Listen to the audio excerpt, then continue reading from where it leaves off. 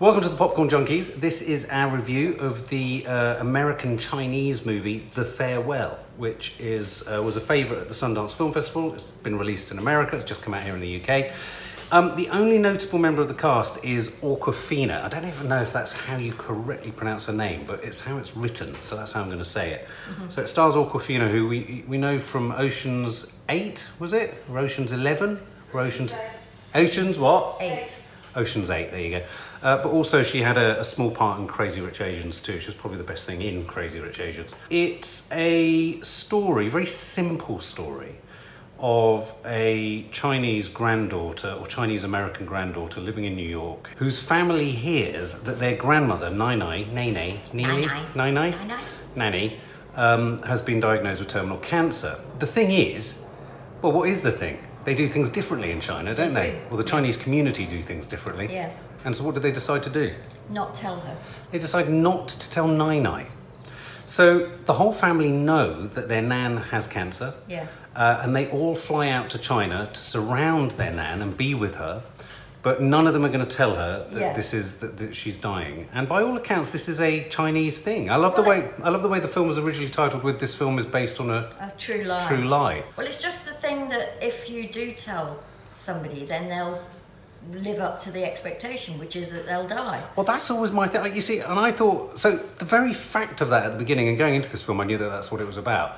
I thought philosophically that's quite a rich thing. It is. It's quite a rich thing to think about. I don't think it's just the Chinese either. I think No. quite a lot of cultures might think that.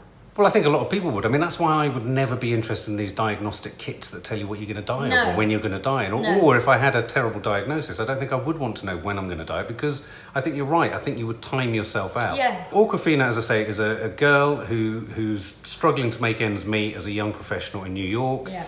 She's got a loving and supportive family, sort of lower middle class. Mm-hmm. They all fly out. And we have a sort of a film that does, I feel, everything that Crazy Rich Asians people were saying it did. Yes, yeah, and it should have done. Yeah. And it did, but in the most unsubtle of ways, i.e. this clash between America and China. Yeah.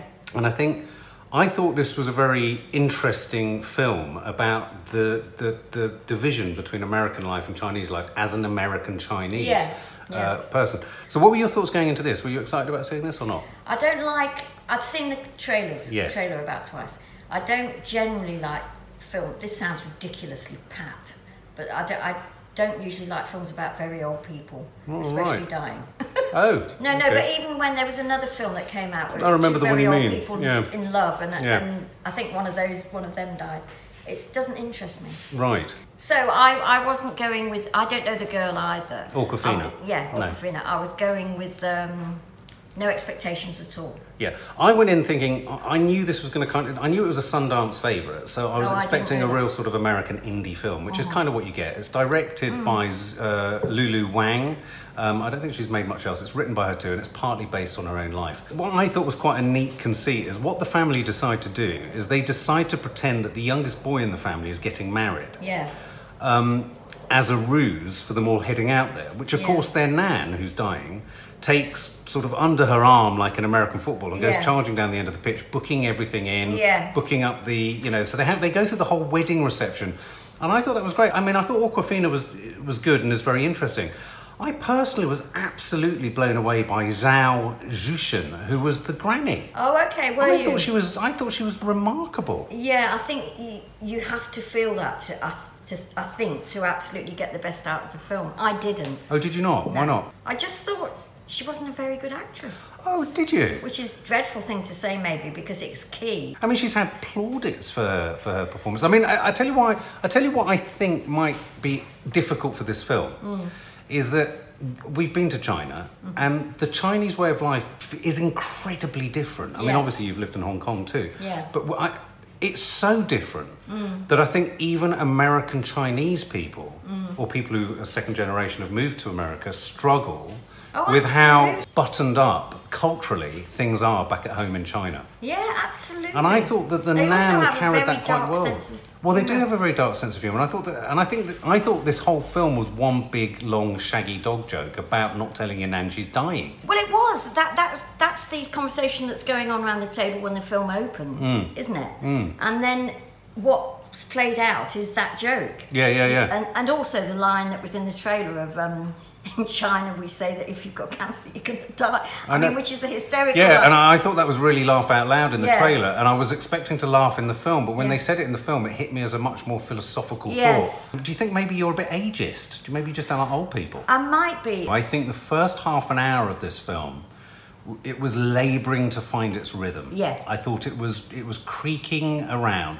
I thought this film really kind of took off, or it never really takes off, but I thought this film got into its stride once we'd really established the ensemble cast of the family. Yeah. And I thought the ensemble cast of the family, I've never seen a family more beautifully drawn. No. Almost to the point that, to the detriment of Awkwafina's performance, I know she's getting all of the sort of adulation and all that kind of stuff, and she's probably going to be nominated for a Best Supporting Actress and all that. I don't think she necessarily merits that.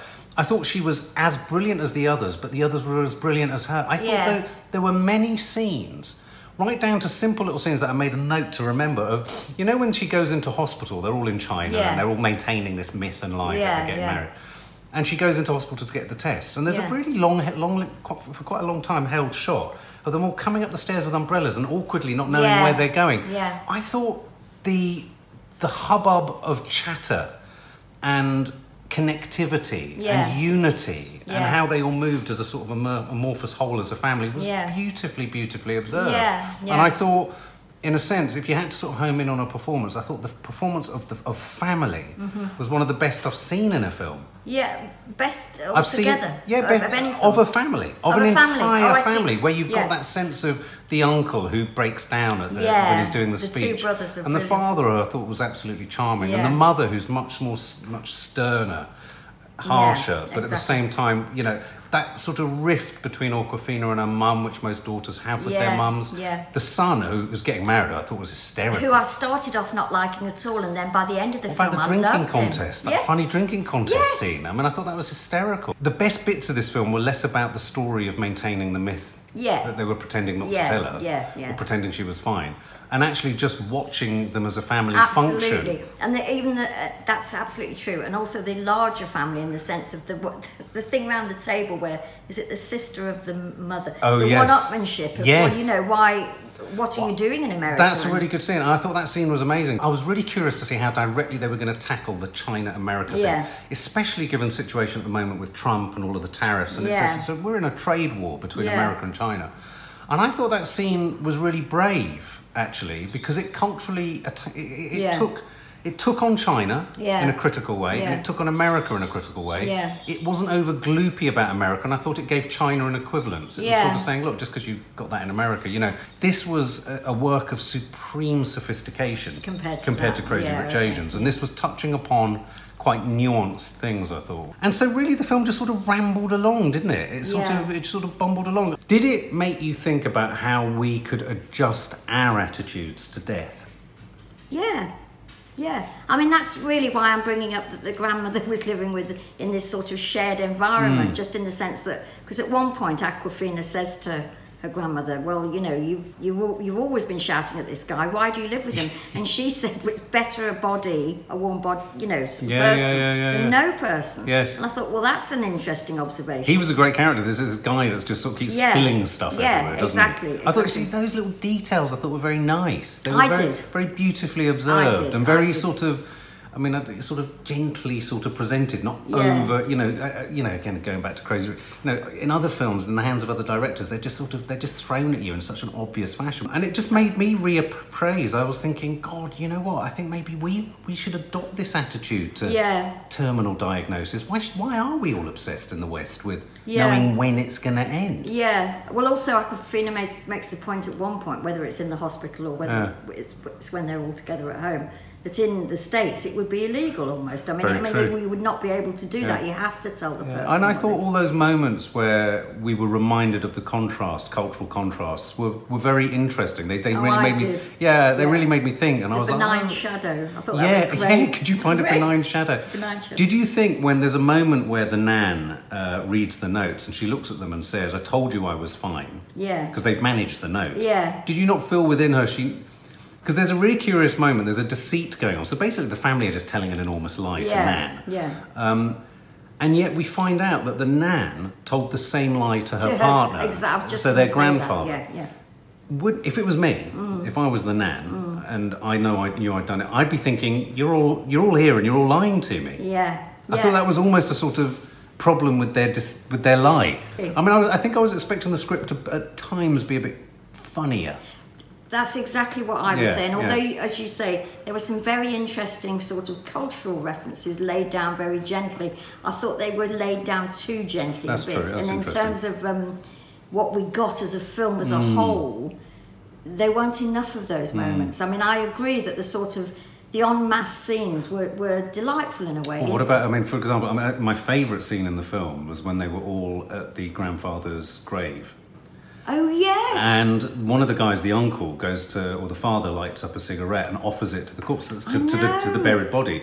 And this very serious conversation happens saying, no, don't give him a cigarette. And they're like, no, he gave up. And someone said, well, no, he didn't actually. He's dead. He's dead. And they're talking about whether they should give him a cigarette. I thought that was so charming. And I thought the dynamic between them, and then it cut out to a wide shot, they all kept bowing. And they were getting so dizzier. Funny. I thought that was really beautifully done. I did too. I think the strongest moments in this film were where the family of actors acting as a family were just playing it for. It was so true. It was so honest. It was such a real dynamic amongst them. I could have watched that for ages. I could have watched them moving from pillar to post more often. Watched them engaging with each other, going through doors. It was all the incidental shit that I was absolutely captivated by. And then as soon as we focused on the story, both the story I felt ran aground a bit too early. And your point, which you kind of inferred before I went in, which is I think it could have been written more crisply, and a bit funnier, a bit wittier. And maybe it's unfair to compare the whole thing with Shoplifters, which in a way I was doing.